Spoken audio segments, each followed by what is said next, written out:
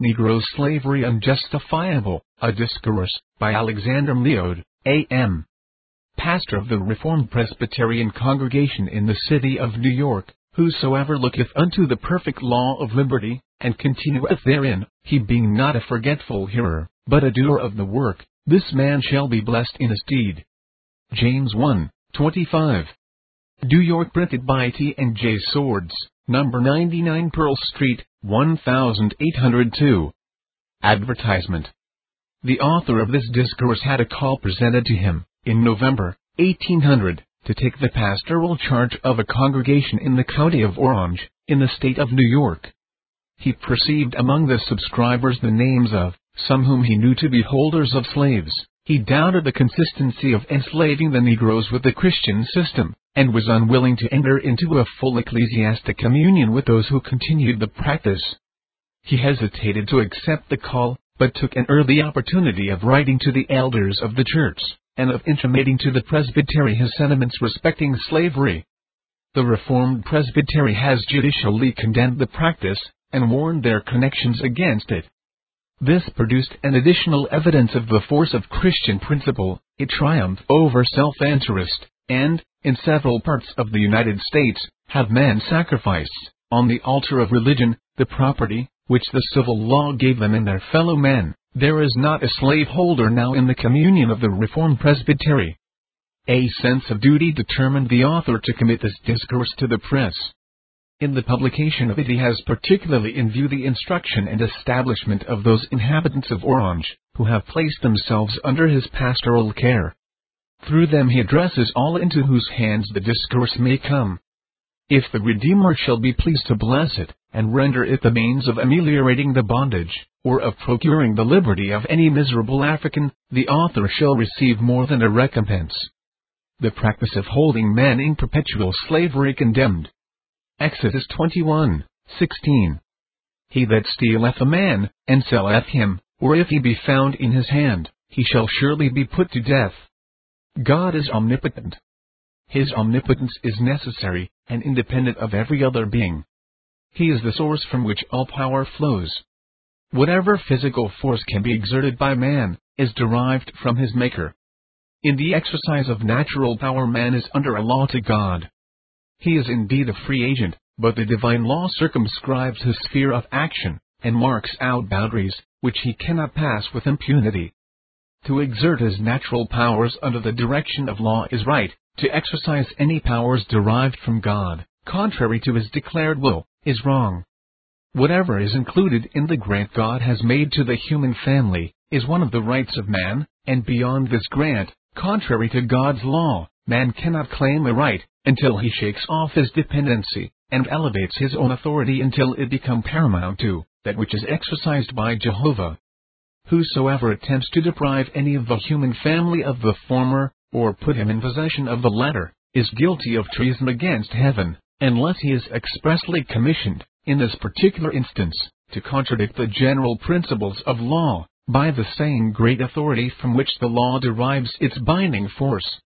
He who, without this authority, breaks over the barriers of law, and, with physical force, deprives his neighbor of liberty or property, is an enemy to God and to man. Much more so he who commences an unprovoked attack on any of his fellow men, and, with lawless power, steals him from his connections, barters him for some other commodity, or forces him to labor for the benefit of another, and that other an enemy, who has committed, or countenanced the commission of the theft.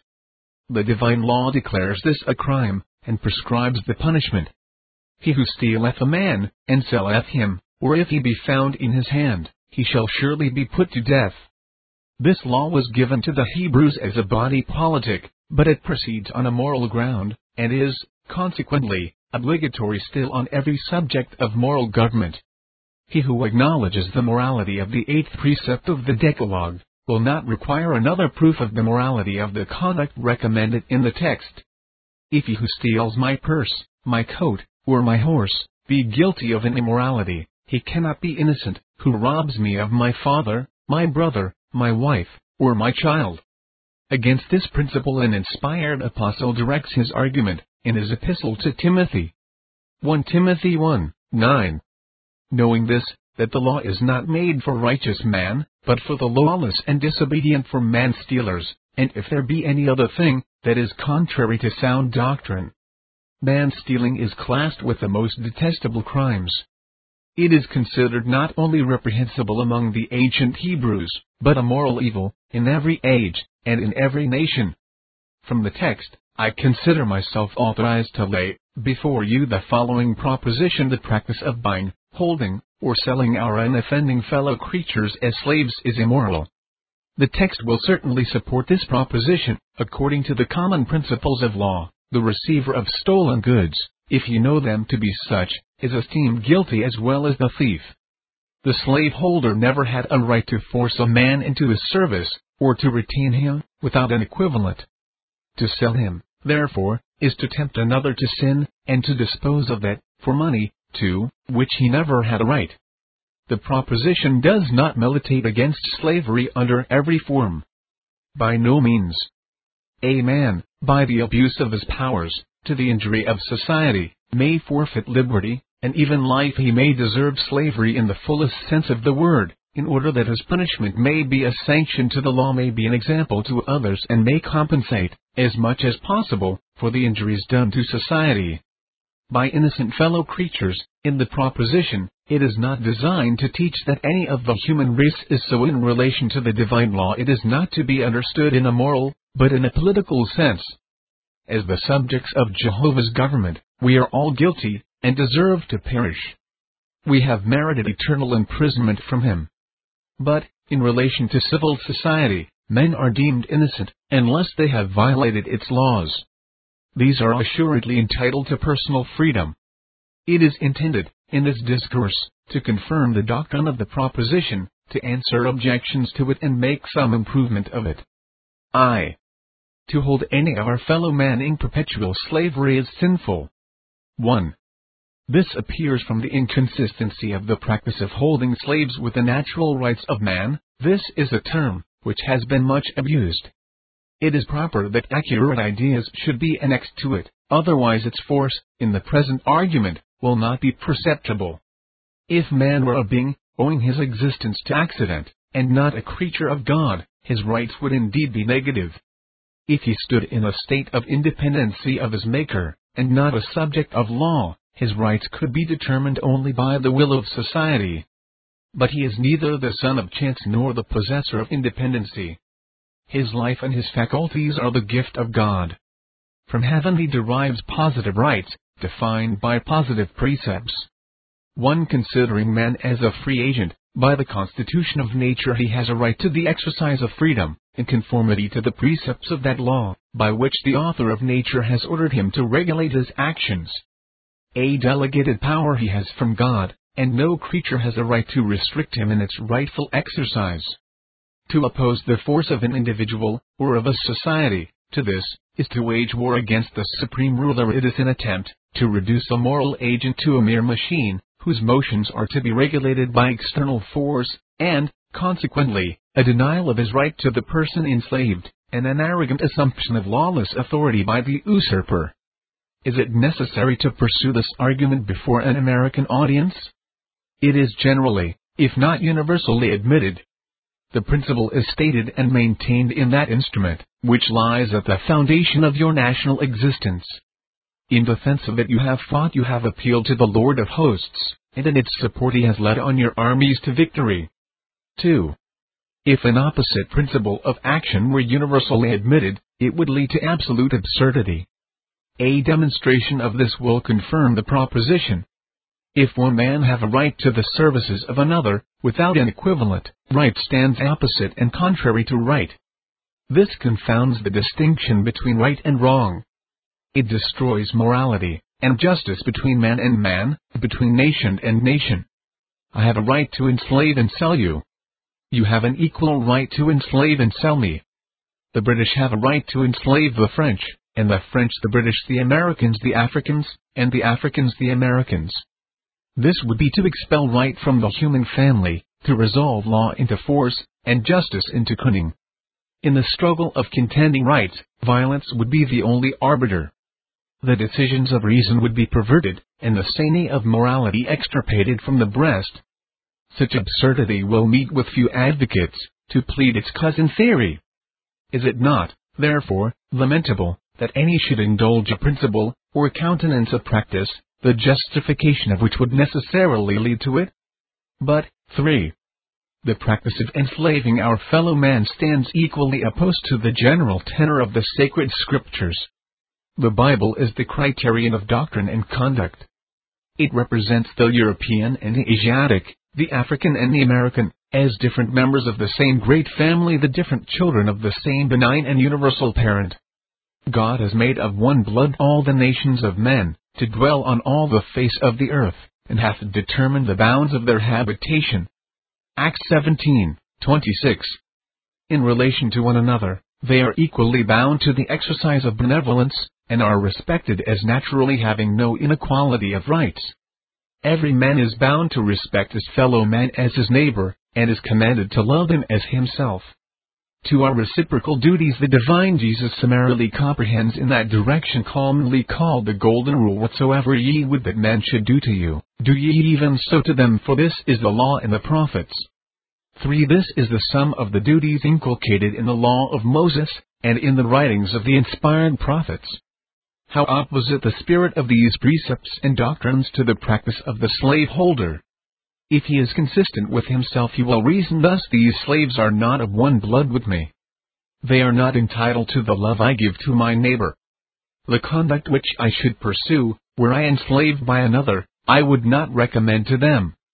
I shall feed and clothe them from the same principle that I feed and stable my cattle. They are my property as much as these, and when they do not serve my purpose agreeably to my wishes, I shall dispose of them for money to another trafficker in human flesh.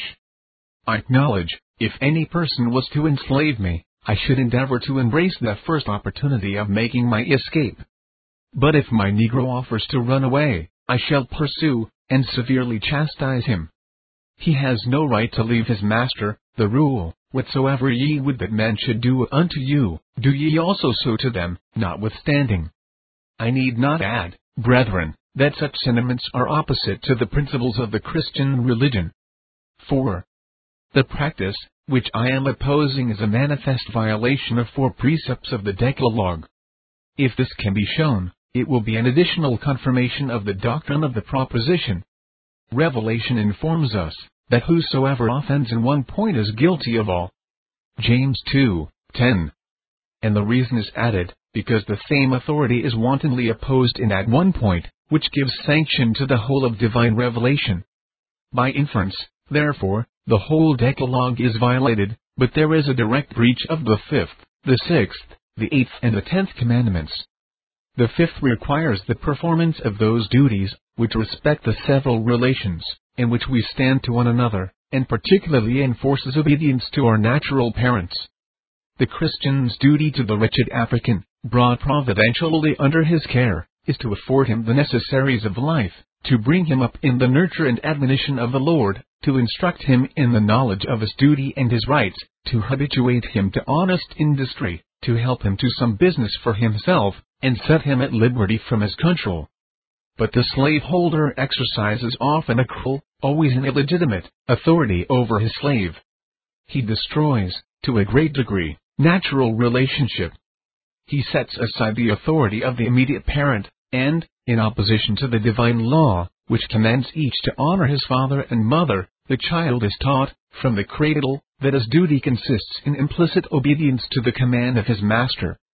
The 6th requires the use of all lawful means, to preserve the lives of men.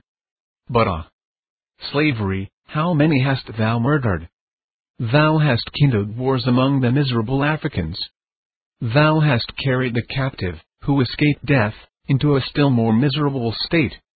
Thou hast torn from the bosom of the grieved mother her beloved daughter, and broughtest down the gray hairs of an aged parent, with sorrow, to the grave. Thou hast huffed them on board thy floating prisons, and hast chained them in holds, which have soon extinguished the remaining spark of life.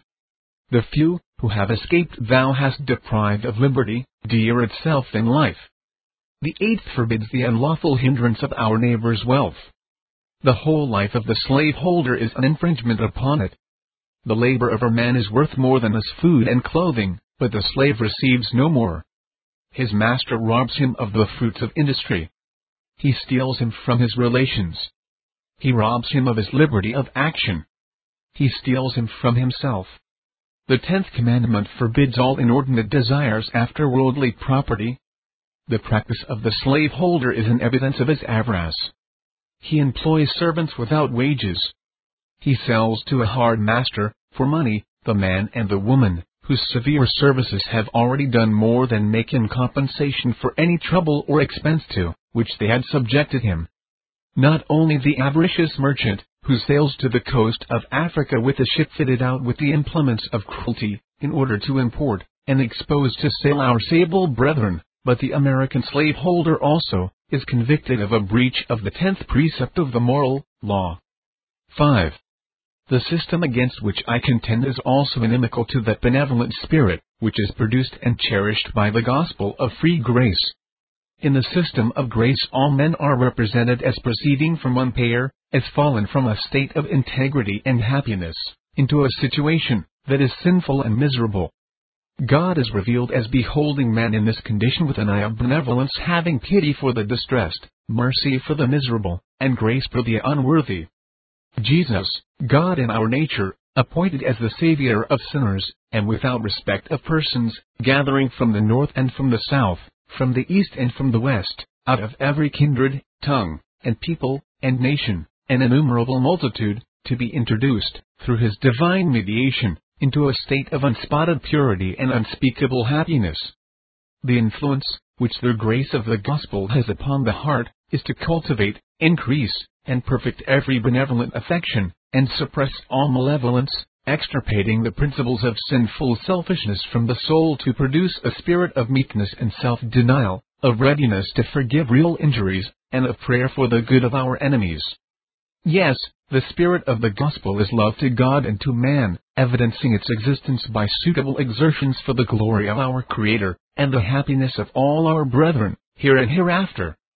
How does this system, Christian, correspond with the slave trade? You behold your African brethren in the same miserable state, in which you are yourself by nature. For do you not sympathize with them? Your Maker has not excluded them from a share in His love, nor has the blessed Redeemer interdicted them from claiming a share in His salvation. How can you degrade them, therefore, from that rank which their Maker has assigned to them, and endeavor to assimilate them to the beasts that perish? By divine grace you are taught not to love this world, nor to be conformed to its sinful practices. Romans 12:2. Look at your slave. How came you by him? Who had a right to tear his father from the bosom of his friends, in order to enslave him and his offspring, and sell this wretched victim to you? How long will religion suffer you, to retain him in bondage? For life? Ah! Hard-hearted Christian! Is it thus you imitate as example, who died for your sins? Who voluntarily descended from his heavenly glory, and humbled himself into the death, in order to deliver you from slavery? On him rested the Spirit of the Lord, for he preached glad tidings unto the meek. He proclaimed liberty to the captive, and the opening of the prison doors to them who were bound. Isaiah 61:1. Does the same Spirit rest on you? Does it produce a similar disposition? Consider the contrast, consider it attentively. You have pronounced heavy tidings in the ear of your slave. You have proclaimed bondage for life to the captive. You have even closed upon him the door of hope in his prison. You have purposed to enslave his offspring. Merciful God! How unmerciful do thy creatures act towards one another! 6. The last argument I shall use for confirming the doctrine of the proposition shall be taken from the pernicious consequences of the system of slavery. To this manner of reasoning there can be no valid objection, if it be kept within proper boundaries. That evil consequences follow a certain practice is not always a decisive evidence that the practice is wrong, but it is a sufficient reason for us to pause and examine it in the light of truth. If we be required, in the divine law, to pursue this path, we must obey, leaving the consequences to His management who commands us. If it be itself lawful, but not requisite, evil consequences presenting themselves would teach us not to proceed. But if it really be a forbidden path, the pernicious effects of traveling it are additional warnings against continuing in it any longer. Ministers are commanded to preach the gospel, though it should prove the occasion of submitting many to tribulation in this life, and be to many a savour of death unto death in the next. It was lawful for the apostle to the Gentiles to eat whatsoever meat was sold in the shambles, but if his using this liberty would have been productive of evil consequences, he would have instantly desisted from the practice. 1 Corinthians 8:13. If, then, from a lawful practice, it be expedient to desist, because, although to ourselves useful, it is detrimental to others, it is certainly our duty to relinquish a system which is dubious in its nature. When we have presumptive evidence that we are fundamentally wrong, evil consequences are decisive against us, and, as in the case before us, when other evidences condemn the practice, its pernicious consequences loudly demand that from it we should immediately desist. 1. This practice has a tendency to destroy the finer feelings, and render the heart of man more obdurate. The butcher, long inured to slaughter, is not hurt at the lowing of the oxen or the bleating of the lambs, which he is about to kill. 5. Nor is the common executioner much agitated in his work of blood, whether the victim be innocent or guilty. The slave may roar under the lash of his master, without commanding the least sympathy. The slaveholder views all the Ethiopian races born to serve. His heart is steeled against them. Nor is the transition great to become hard-hearted to all men. The whole commerce between master and slave is a perpetual exercise of the most boisterous passions, the most unremitting despotism on the one part, and degrading submission on the other. The parent storms the child looks on, catches the lineaments of wrath, puts on the same airs in the circle of smaller slaves, gives a loose to the worst of his passions, and thus nursed, educated, and daily exercised in tyranny, cannot but be stamped by it with odious peculiarities. The man must be a prodigy, who can retain his manners and morals undepraved by such circumstances. 6.2. It debases a part of the human race, and tends to destroy their intellectual and active powers. The slave, from his infancy, is obliged implicitly to obey the will of another. There is no circumstance which can stimulate him to exercise his own intellectual powers. There is much to deter him from such exercise. If he think or plan, his thoughts and plans must give way to those of his master. He must have less depravity of heart than his white brethren, otherwise he must, under this treatment, become thoughtless and sullen. The energies of his mind are left to slumber. Every attempt is made to smother them. It is not surprising that such creatures should appear deficient in intellect. Their moral principles also suffer. They are never cultivated. They are early suppressed. While young, the little tyrants of their master's family rule over them with rigor. No benevolent tie can exist between them. The slave, as soon as he can exercise his judgment, observes laws to protect the life, the liberty and the property of his master, but no law to procure these for him. He is private property. His master's will is his rule of duty. We have no right to expect morality or virtue from such an education and such examples. 3. Another evil consequence is the encouragement of licentiousness and debauchery. The situation of the blacks is such as to afford every encouragement to a criminal intercourse. This is not confined to the blacks themselves, but frequently and shamefully exists between them and their masters. The lust of the master may be gratified and strengthened by intercourse with the slave, without fear of prosecution for the support of the offspring, or the character of the mother. The situation of these women admits a few guards to their chastity. Their education does not strengthen it. In the southern states, illicit connection with a Negro or mulatto woman is spoken of as quite a common thing. No reluctance, delicacy or shame appear about the matter. The number of mulattoes in the northern states prove that this evil is also prevalent among their inhabitants. It is usually a concomitant of slavery. 4. This leads to a fourth lamentable consequence, the destruction of natural affection. An irregular intercourse renders it difficult for the father to ascertain his proper offspring. Among the slaves themselves, marriage is a slender tie. The master sells the husband to a distance from his wife, and the mother is separated from her infant children. This is a common thing. It must destroy, in a great measure, natural affection. Nor is the evil confined to the slaves. Their master, in this instance, exceeds them in hardness of heart. He sees a slave nursing an infant resembling himself in color and in features. Probably it is his child, his nephew, or his grandchild. He beholds such, however, not as relatives, but as slaves, and rejoices in the same manner that he doer, in viewing the increase of his cows or his horses. 7.5. Domestic tyranny, which exists as a correlative to domestic slavery, is a nursery for civil tyrants. Powerful must be the force of other principles, and singular the combination of circumstances, which can render an advocate for domestic slavery a sincere friend of civil liberty. Is it possible? If he can buy, sell, and enslave for life any individual of the human race, for no reason but self-interest, I should be unwilling to trust him with the affairs of a nation, had he it in his power to do it with impunity, and did it appear conducive to his interest, or gratifying to his ambition, he would become as really a despot as the most arbitrary monarch. 6. This practice is calculated to bring down the judgments of God on societies and individuals. The toleration of slavery is a national evil.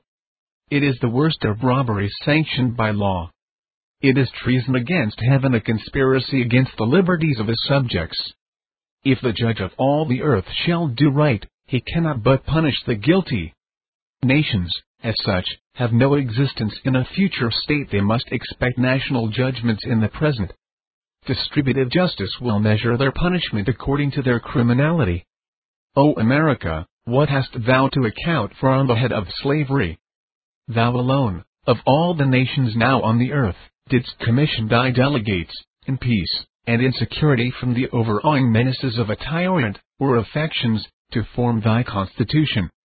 Thou didst possess, in a peculiar sense, the light of reason, of science, of revelation, of past argumentation, and of past experience. Thou hadst thyself formerly condemned the principle, and, in the most solemn manner, made an appeal to heaven for the justice of thy cause. Heaven heard, and answered agreeably to thy wishes. Yet thou didst contradict the principles so solemnly asserted. Thou hast made provision for increasing the number and continuing the bondage of thy slaves. Thy judgments may tarry, but they will assuredly come.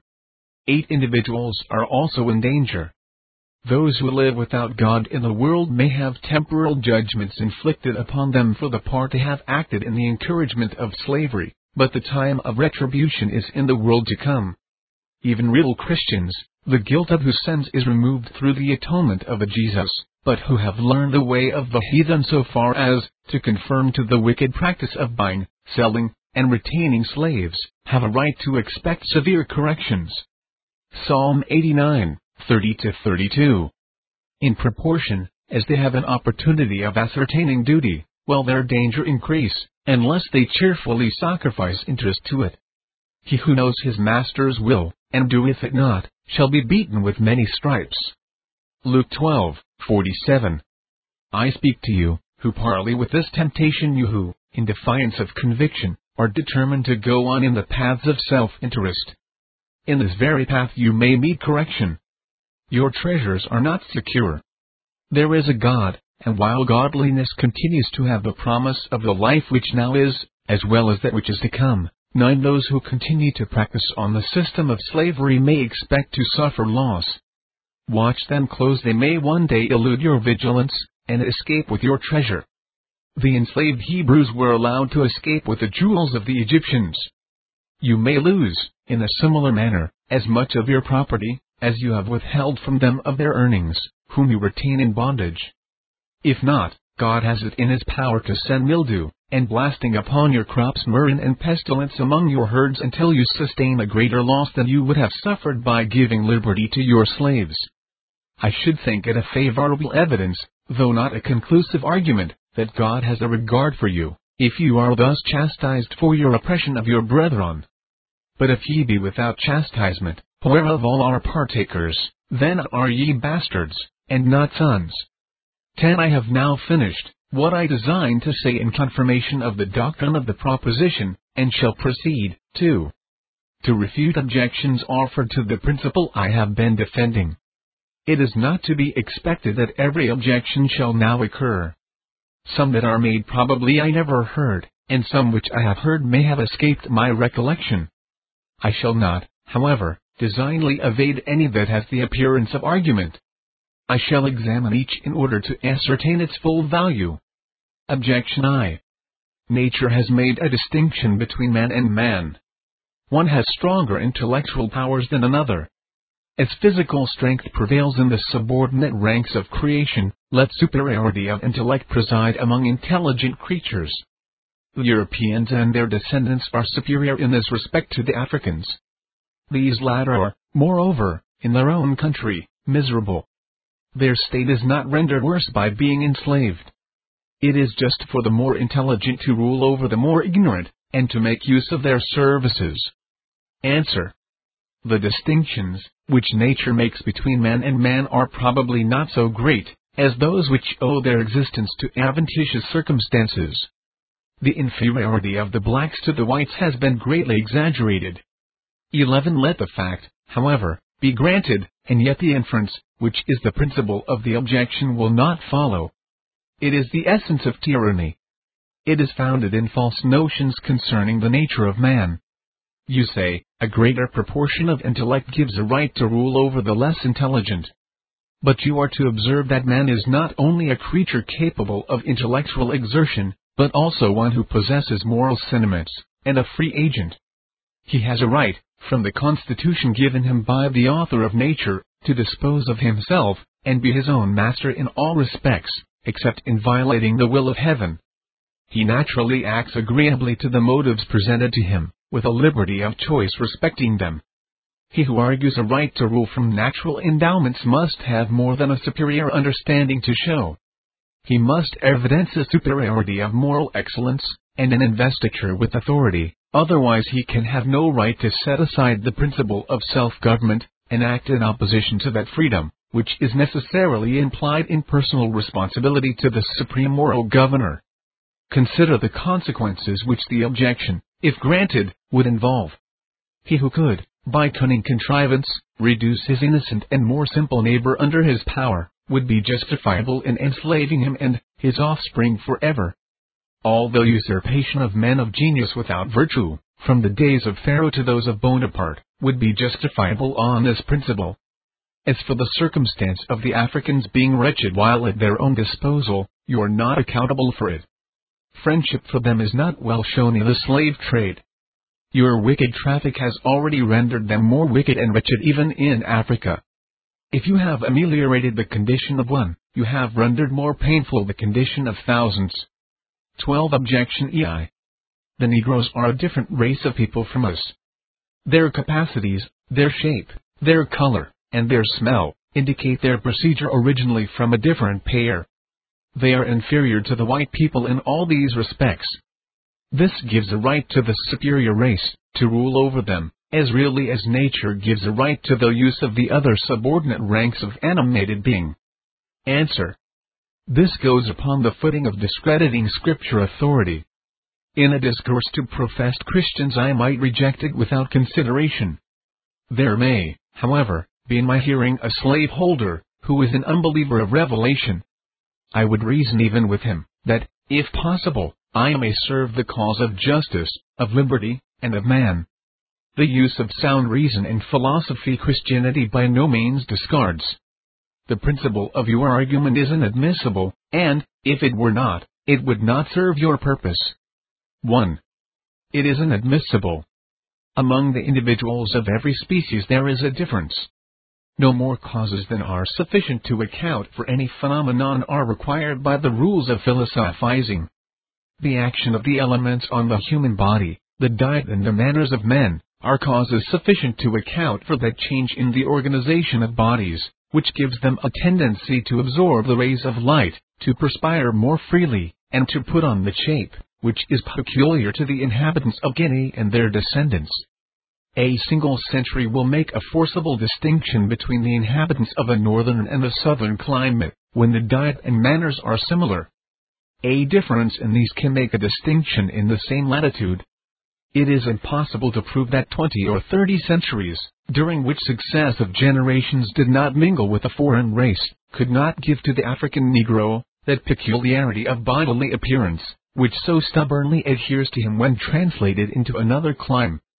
A few years of a hot sun may produce a swarthiness of complexion, which the mildest climate cannot, for years, exchange for a rosy cheek.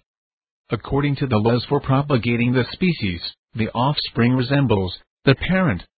It is not to be expected that a very apparent change should be wrought on the complexion of the offspring of Negroes already in this country. 10 times the number of years, which have passed over the heads of the successive generations on the coast of Guinea, may be necessary, before the Negroes can retrace the steps, by which they have proceeded from a fair countenance to their present shining black.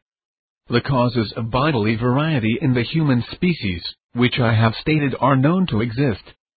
13. It is highly unphilosophical to have recourse to others which are only conjectural.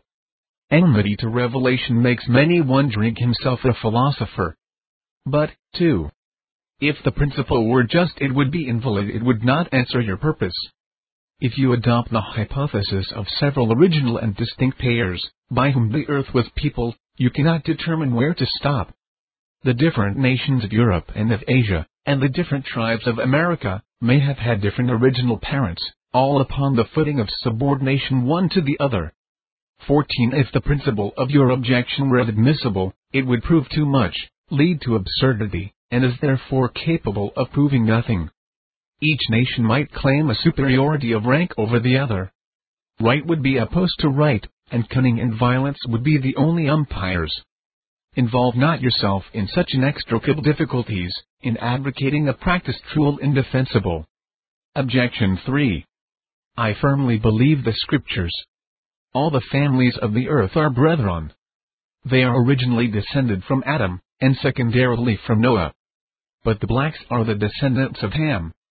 They are traitor a curse, and a right is given to their brethren to rule over them. We have a divine grant, in Genesis 9:25-27, to enslave the Negroes. Answer. This threatening may have extended to all the descendants of Ham. It is, however, to be noticed, that it is directed to Canaan, the son of Ham. In order to justify Negro slavery from this prophecy, it will be necessary to prove 4 things. 1. That all the posterity of Canaan were devoted to suffer slavery. 2. That African Negroes are really descended of Canaan. 3. That each of the descendants of Shem and Japheth has a moral right to reduce any of them to servitude. 4. That every slaveholder is really descended from Shem or Japheth. Want of proof in any one of these particulars will invalidate the whole objection. In a practice so contrary to the general principles of the divine law, a very express grant from this supreme authority is the only sanction to us. But not one of the 4 facts specified as necessary can be supported with unquestionable documents. On each of them, however, we may spend a thought. 1. The threatening is general. It does not imply particular personal servitude as much as political inferiority and national degradation. It does not imply that every individual of that race should of right be kept in a state of slavery. 2. It is possible the Negroes are descended from Ham. It is even probable. But it is almost certain that they are not the offspring of Canaan. The boundaries of their habitation are defined. Genesis 9:19. The Canaanitish territory is generally known from subsequent history. 3. The supposition, however, that the curse fell on the Negroes, may be granted with safety to the cause of those who are opposed to the system by which they are enslaved. It will not serve as a warrant for this practice. It is not to be considered as a rule of duty, but as the prediction of a future event. God has, in His providence, given many men over to slavery, to hardships, and to death. But this does not justify the tyrant and the murderer. Had it been predicted, in so many words, That the Americans should, in the beginning of the 19th century, be in possession of African slaves, we might argue from the fact the truth of the prophecy, but not the propriety of the slaveholders' conduct. It was foretold that Israel should be in bondage in Egypt, Genesis 15:13. This did not justify the cruelty of Pharaoh. He was a vessel of wrath. Jesus, our God and Redeemer, was the subject of many predictions. According to ancient prophecy, and to satisfy divine justice, he was put to death. The characters who fulfilled this prediction were wicked to an extreme. Acts 2:23. 4. Slaveholders are probably the descendants of Japheth, although it cannot be legally ascertained. And they may be fulfilling the threatening on Canaan, although they are not innocent. Be not afraid, my friends, prophecy shall be fulfilled, although you should liberate your slaves. This prediction has had its accomplishment 3,000 years ago. The descendants of Shem did, by divine direction, under the conduct of Joshua, subjugate the offspring of Canaan, when they took possession of the promised land. This naturally leads us to consider another objection, the most plausible argument that can possibly be offered in defense of the unhallowed practice of holding our fellow man in perpetual bondage. Objection 5. God permitted the ancient Israelites to hold their fellow creatures in servitude. Men and women were bought and sold among them. The bondservant is called his master's money. Exodus 21:21. Had it been wrong in its nature to enslave any human being, God could not have granted the Hebrews a permission to do it. Negro slavery, stripped of some accidental cruelties, is not necessarily wicked. Answer. This objection requires minute attention. The fact is granted. Heaven did permit the Hebrews to purchase some of the human race for servitude. The general principle deduced from this fact is also granted. It is, in certain cases, lawful to enslave our fellow creatures. The application of it to justify the practice of modern nations is by no means admissible. God is the Lord of the universe. As the supreme governor, he does what is right. His subjects have violated his law, abused their liberty, and rebelled against the majesty of heaven. They have forfeited to his justice the liberty and the life he gave them. These they must yield. They will, at the time appointed by the judge, be enclosed in the grave.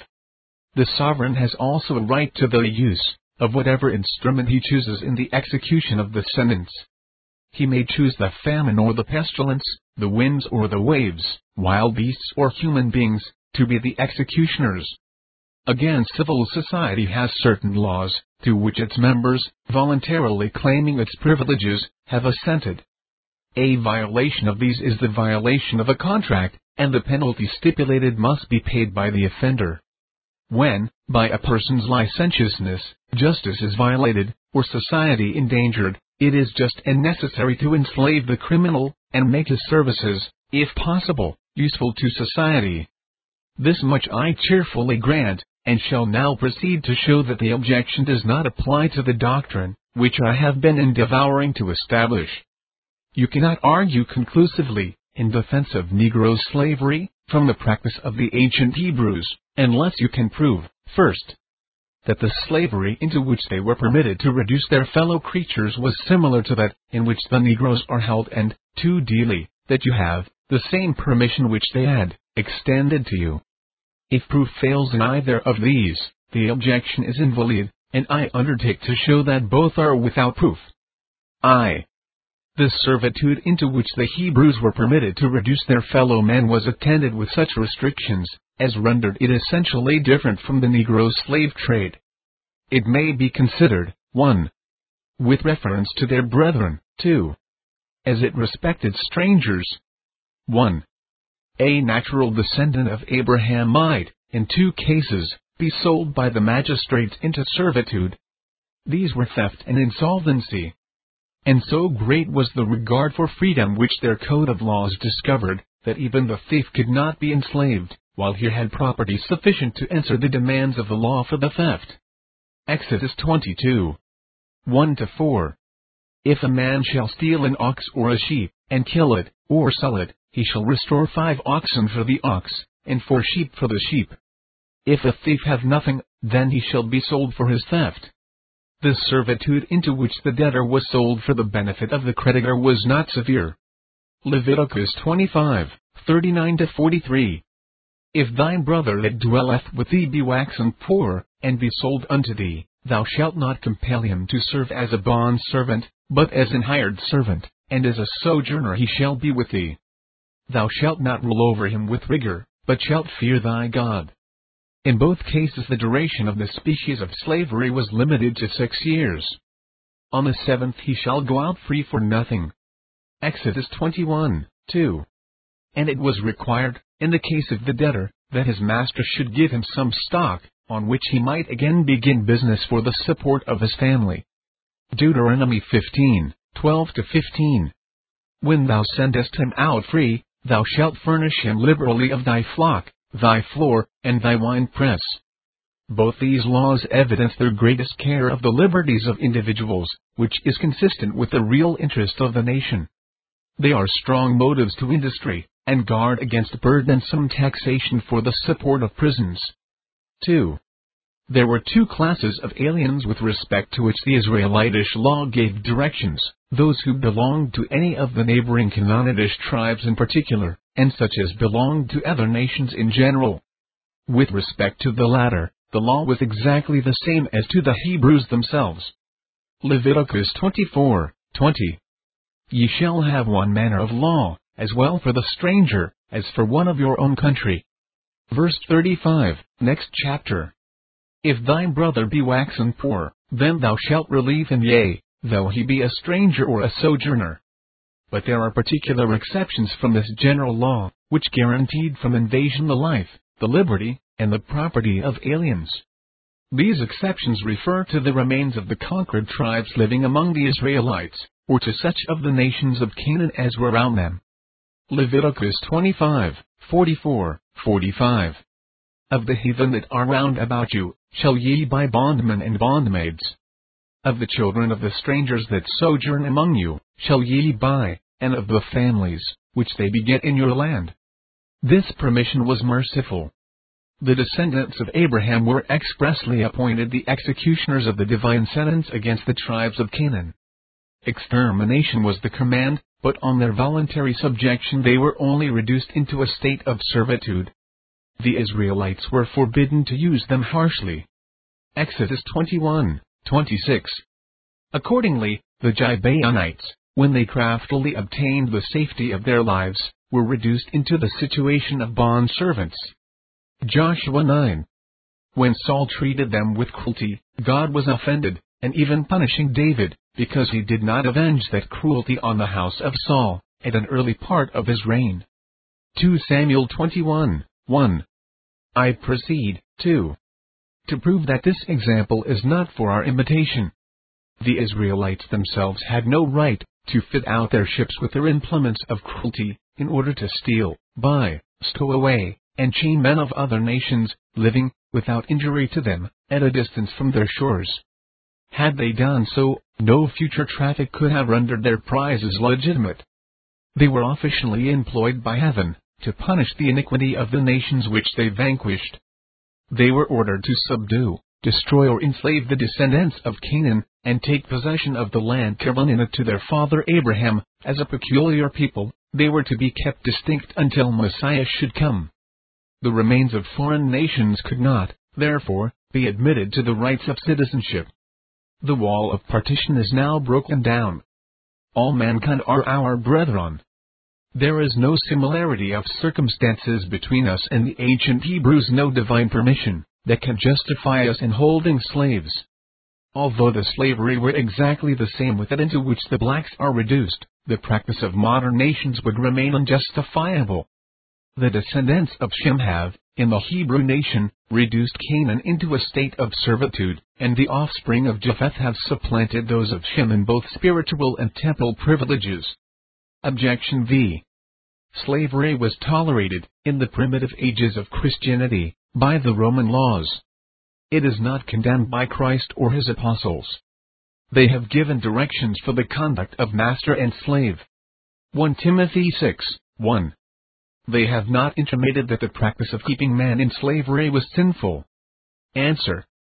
What you have asserted is not correct, and, if it had been, it would be no objection to the principles for which I contend. The New Testament does condemn the slave trade. 1 Timothy 1:10. Man-stealing is here reprobated, together with every practice, which is contrary to sound doctrine and the spirit of the glorious gospel in Corinthians 7:21. If thou mayest be made free, use it rather. It is recommended to the slave, if he is able, to procure his liberty. If he has no fair means of obtaining it, it is his duty patiently to continue in bondage. 15. The gospel hope comforts him. The New Testament says Colossians 4:1, Masters, give unto your servants that which is just and equal. Treat them justly, use them mercifully, pay them lawful wages, give them an equivalent for their services. But, supposing the Scriptures had been silent on this subject, the objector could not justify Negro slavery from that silence. If it prove anything, it will prove too much. It will prove the justice of the worst of tyranny, the most dreadful cruelty, because Nero is not specified as an infamous tyrant in the New Testament. It will prove that you have a right to sell your own children as slaves. 16. To kidnap your neighbor, your countryman and your friend.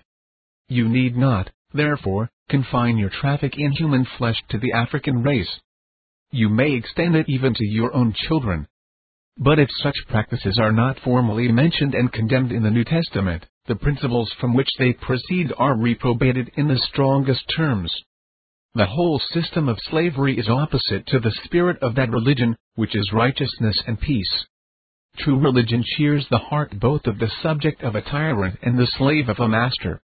It teaches them their duty as men, as social beings, as citizens of the world, while it reprobates the character who holds them in durance, anti-condemns the tenor upon which he holds his authority. It does not alter the external condition of the believer, unless it reaches the heart of those who are in power. It teaches him faithfulness and sobriety, patience and resignation, until God, in His providence, affords him an opportunity of being more usefully active in the restoration of moral order to society. Objection 5.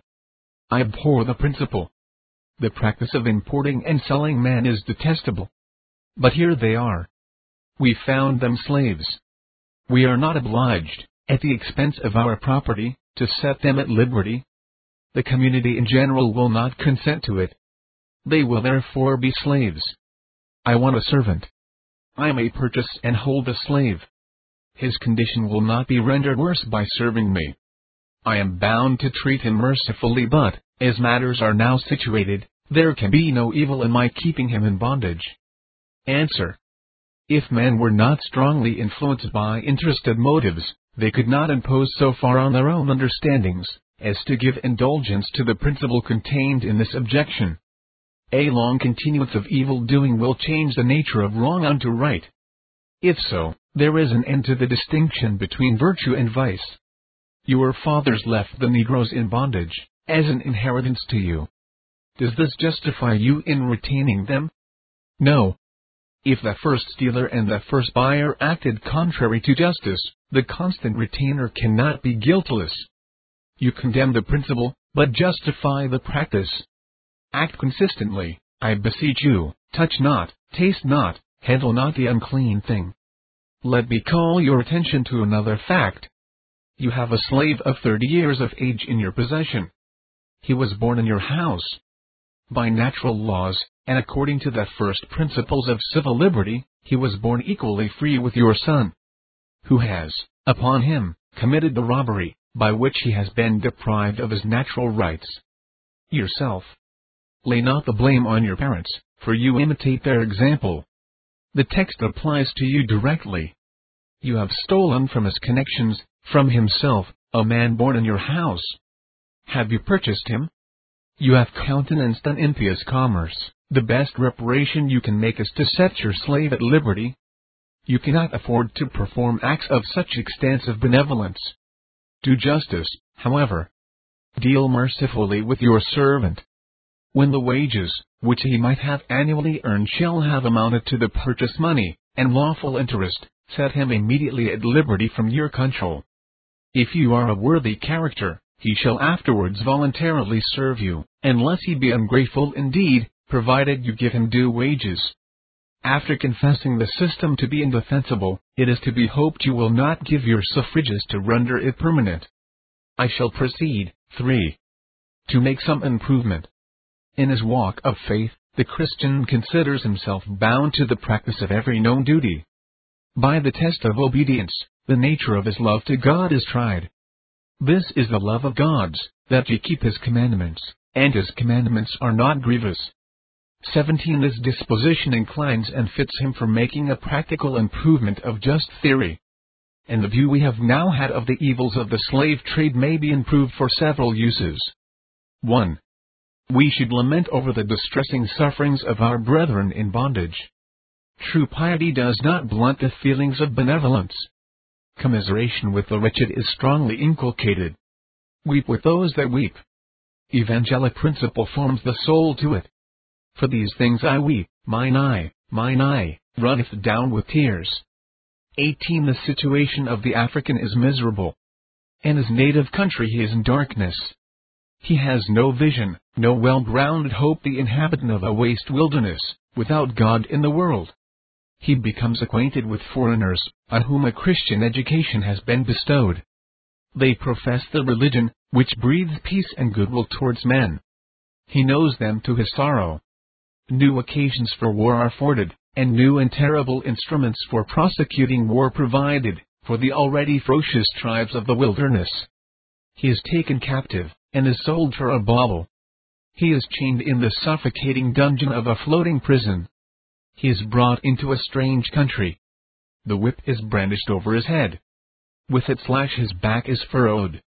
In the land boasting of civilization, and enlightened by the gospel luminary, he is doomed to ignorance, to rudeness and wretchedness.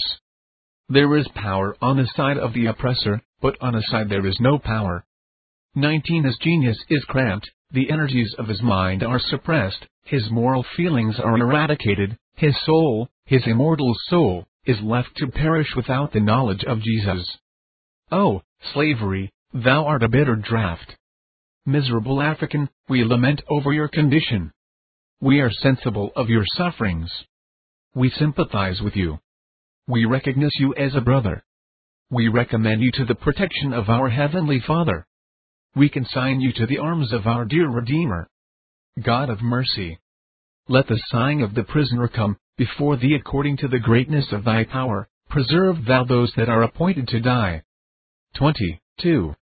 We may improve the view we have taken of the Negro slave trade, in order to stimulate us to present duty. The benevolence of the Christian is not like the sensibility of a writer of romance, ready to be exercised on imaginary objects, but blind to objects of reality. While we drop the tear of compassion over the slave, let us inquire whether or no we can do anything to alleviate his sorrows. Cannot your agency diminish the number of slaves, and your behavior be an example to others, to contribute their influence to the same desirable end? I cannot demand of you, my brethren, to sacrifice your property imprudently, in purchasing the liberty of your neighbor's slaves, but justice, your religion, requires that you should cease to be slaveholders yourselves. With respect to the young, arrangements may be made, to defray, by their services, the expense of their support and their education, before they are emancipated. To this you have a right, and to no more. The middle-aged has already repaid your expenditures. If he has been purchased, charity would recommend it to you, nevertheless, to set him at liberty, and justice demands that you should retain him in bondage no longer than is sufficient to recompense you for your trouble and expense. With reference to the old, the inactive and the infirm, godly wisdom will direct the conscientious to such measures as may be best calculated to secure their advantage, and enable you to maintain an honorable testimony against this abominable usurpation. Be merciful to them. Cultivate their understandings. Make them feel themselves to be men. Raise them to the rank which God has assigned them. Teach them the doctrines of the gospel. Give them habits of industry. Pray for them. Sacrifice the property which the civil law gives you in them, on the altar of religion. Seek for a recompense from on high. Heaven can reward you. Godliness is profitable unto all things. It has the promise of the life which now is, and of that which is to come. 21:3. The preceding discussion may be improved for discovering the duty of gospel ministers. These occupy an important office in the house of God. They are ambassadors for Jesus Christ. They are commissioned not so much to please as to teach. The volume of Revelation contains their instructions. In negotiating a treaty between heaven and earth, they are not to neglect its directions. It contains no useless articles to be expunged or neglected. Much prudence, much prayer, and large communications of the divine Spirit are indeed necessary to constitute fallible man a wise steward of the manifold grace of God. This is promised, and he faithful who promised, and able to perform. 22. Mankind have no right to be offended at ministers for directing them on the head of slavery. My text is in the Bible. I have an undoubted right to discuss it. Is the discussion scriptural, and is it well timed? Are the only questions men have a right to ask. My brethren in the ministry, if you lament over this evil, let your voice be raised aloud against it. The subject is important. To handle it rashly may be dangerous. Offense may be undesignedly given, and unjustly taken, which may march the peace of the church, and hinder the propagation of the gospel. Offenses must come. Woe to him by whom they are introduced. This should make you vigilant, but not silent. Some, indeed, have pushed their opposition to political evils too far. This may have had an influence in deterring others from going as far as duty directed. There is a timidity natural to some characters, which detains them from prosecuting public subjects. Some, who are traitors to their masters' cause, neglect some articles in their instructions, while negotiating in his name, and there is a meekness and diffidence cherished by true piety, which render ministers more disposed to evangelic discussions, than to inveigh against public immoralities. But remember, brethren, that in preaching the gospel you are not to neglect the law. It is to be used as a schoolmaster, to lead men to Christ, who is the end of the law for righteousness to every one who believeth. And you are also to teach, that the gospel is designed to establish the law, and dispose men to obey its dictates. You may comfort yourselves, probably, while neglecting your duty upon such subjects, by classing yourselves with an apostle, in desiring to know nothing but Jesus, and Him crucified. Be assured, however, that the resolution of that inspired writer was not recorded with a view to militate against the express precept of our arisen Lord. He commanded his ambassadors not only to preach the gospel to all nations, but also to teach them all things whatsoever he commanded. 23. Considering the guilt and the danger accompanying the practice of holding our brethren in perpetual slavery, it will be serving God in your generation prudently to exercise the right of giving public warning against it. Let us do our duty, leaving the consequences to God. 4. The view we have taken of this subject also affords a practical lesson to our legislators and statesmen. To you belongs the maintenance of justice and order in society. Your influence, your authority, your wisdom, can be of signal service to the nation, if they are all exerted in the cause of righteousness. Engage yourselves speedily in rectifying this evil practice, of holding your brethren in slavery. It is inconsistent with the natural rights of man, it is condemned by the Scriptures, it is at war with your republican institutions, it ruins the minds and the morals of thousands, and it leaves you exposed to the wrath of heaven. It is easy to see it, although it supports indolence and the pride of families, it is truly detrimental to the wealth, the industry, the population and the safety of the commonwealth. 24. It may be difficult to point out a safe mode of redressing the evil. Every plan is accompanied with difficulties. To export them to Africa would be cruel. To establish them in a separate colony would be dangerous. To give them their liberty, and incorporate them with the whites, would be more so. The sins of the fathers, it is to be feared, will be visited on their children. But it is more safe to adopt any one of those plans than continue the evil. By a national repenting and forsaking, we may find mercy. Providence can dispose of all things in our favor. We have a right to expect that he will ward off or mitigate the threatening consequences, if the nation would venture upon his kindness to do their duty. It must appear ridiculous to Europeans to hear of an American patriot signing with one hand declarations of independency, and with the other brandishing a whip over an affrighted slave.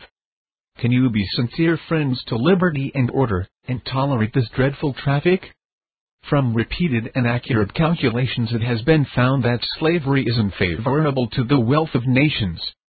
Listen to the remarks of a writer of observation and eminence. With what execration should the statesman be loaded, who, permitting one half of the citizens thus to trample on the rights of the other, transforms those into despots, and these into enemies, destroys the morals of the one part, and the amor patrii of the other. With the morals of the people, their industry also is destroyed. Of the proprietors of slaves a small proportion is ever seen to labor, and can the liberties of a nation be thought secure, when we have removed their only firm basis, a conviction in the minds of the public that their liberties are the gift of God, that they are not to be violated but with his wrath? Indeed, I tremble for my country, when I reflect that God is just, that his justice cannot sleep forever, that an exchange of situation is among possible events, that it may become probable by supernatural interference. 25. You will find it true, that righteousness exalteth a nation, and that sin is a reproach to any people. 26. In concluding this discourse, let me warn my hearers to consider the evil hand they may have in the system of slavery, and especially that they are by nature in the worst of slavery themselves. Come for deliverance from the bondage of sin into the Son of God, for whom the Son makes free, shall be free indeed. Standing fast in this liberty, use it in the service of God and of man. You are no more your own, ye are bought with a price. Glorify God in your bodies and spirits which are his. Amen.